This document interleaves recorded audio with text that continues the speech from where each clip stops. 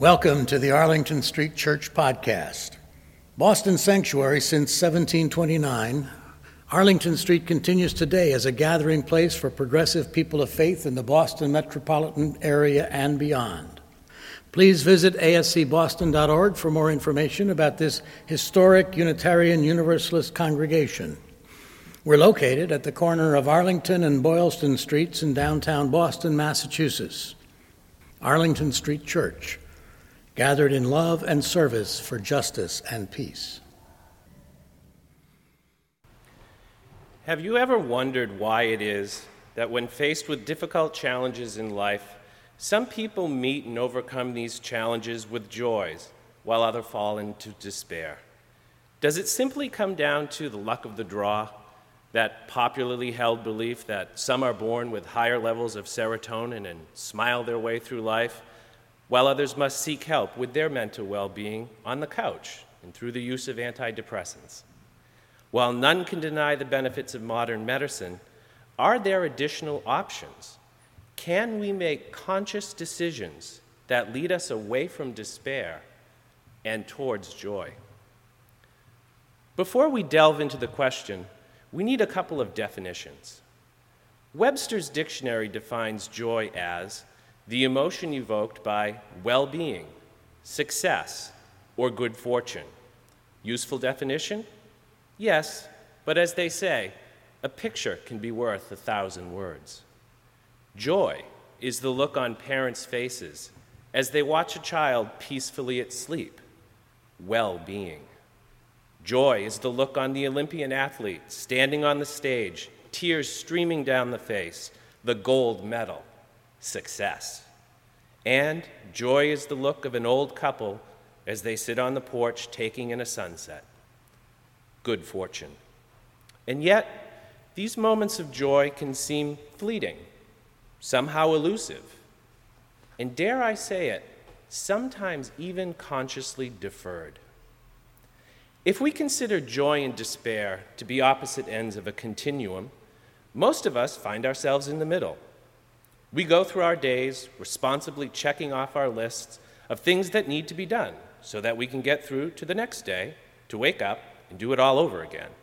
Our lives are punctuated by times of joy and despair, often associated with major life events, births and deaths, weddings and divorces, promotions and layoffs. But on either end of the joy continuum, there are some who just seem to be blessed with a constant awareness and attention to the joy in their lives. And yes, sadly, on the other end of the continuum, there are some who run blindly through the dark alley of their lives, just one step ahead of whatever fears or demons they imagine chasing them, never allowing themselves to know joy and always waiting for the other shoe to drop. So, if joy is the emotion evoked by well-being, success, and good fortune, how then do we define despair? And once defined, how do we move towards joy and away from despair? In the days before Prozac, Søren Kierkegaard, the 19th century Danish philosopher, addressed this question in his work, Sickness unto Death. Kierkegaard starts by defining, rather ironically, the human being, and I quote, "A human being is a spirit. But what is spirit? Spirit is the self. But what is the self?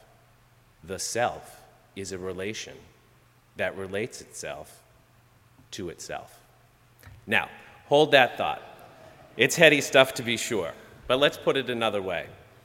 A human is a spiritual being which actively contemplates itself and its relation to others. Kierkegaard goes on, "A human being is a synthesis of the infinite and the finite, of the temporal and of the eternal, of freedom and necessity." For Kierkegaard, despair occurs when there is an imbalance in this synthesis. For example, too much of the freedom, and you have the happy-go-lucky who can never seem to get anything done. Too much of the necessity, and you end up with the bean counter, who who sees nothing but beans in need of counting. Joy does not reside in the extremes, but rather in the balance in between.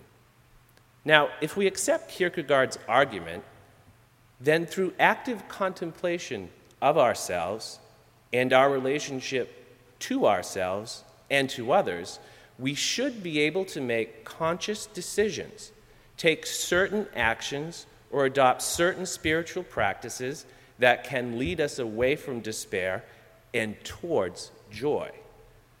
Be self-aware. Contemplate. Decide. Take action. Choose the middle road.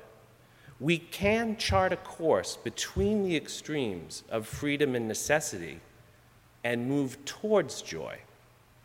But how so?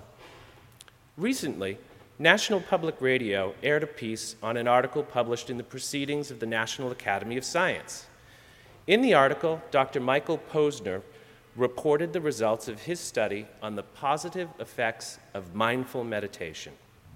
The study revealed that when practiced for as little as 11 hours, mindfulness meditation increased the ability of the participants to attend and to exercise self-control, improved their general mood, and helped them better react to stress. These behavioral changes were documented in the brain scans of the participants, which showed structural changes to the frontal cortex of the brain.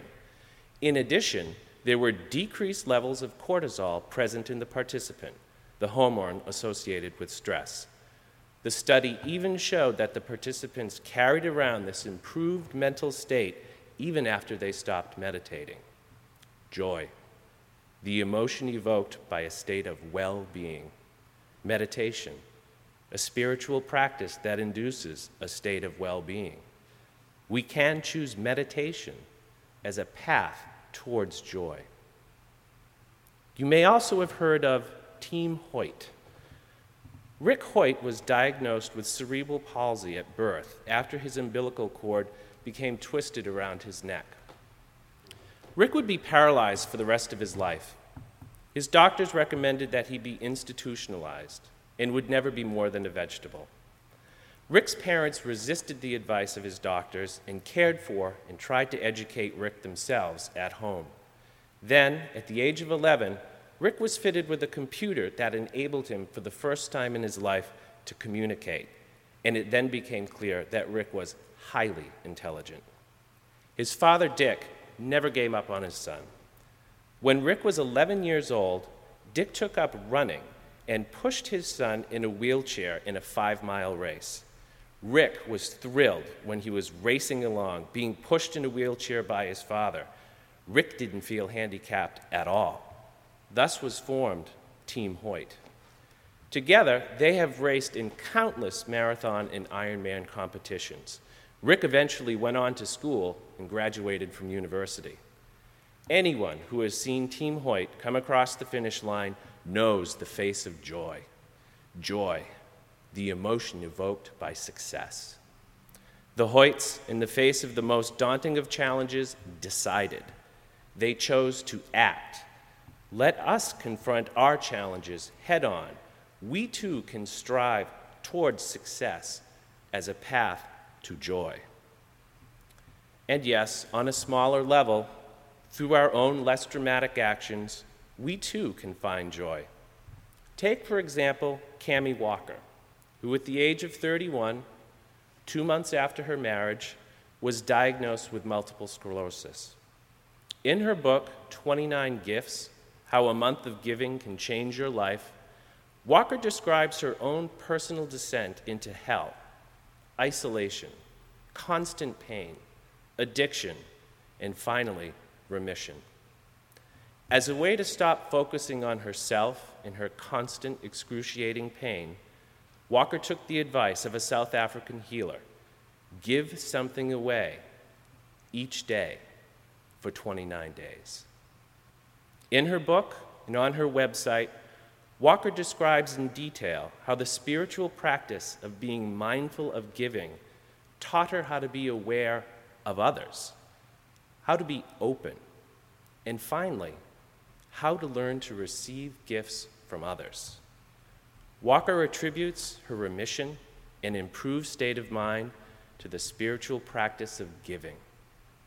Joy, the emotion evoked by good fortune, in both giving and receiving. We too can choose the spiritual practice of giving as a path towards joy. Personally, I can attest to the ability of reawakening to joy. I do take the time, from time to sit down with myself and ask, on the continuum of freedom and necessity, where am I? Often, I find myself veering way off course towards one of the extremes, and I make the necessary course corrections.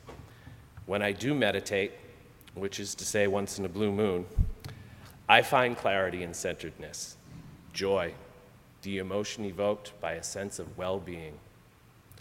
In the face of economic adversity, I chose to decide and to take action. In selling my car and the garage parking spot that went with it, I found not deprivation, but the relief of cutting my expenses.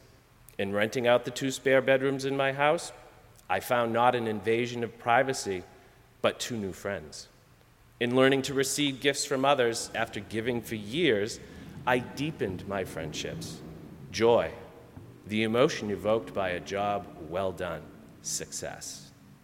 Now, in helping transition my father into a nursing home, I am finding a way to give back to my parents and family.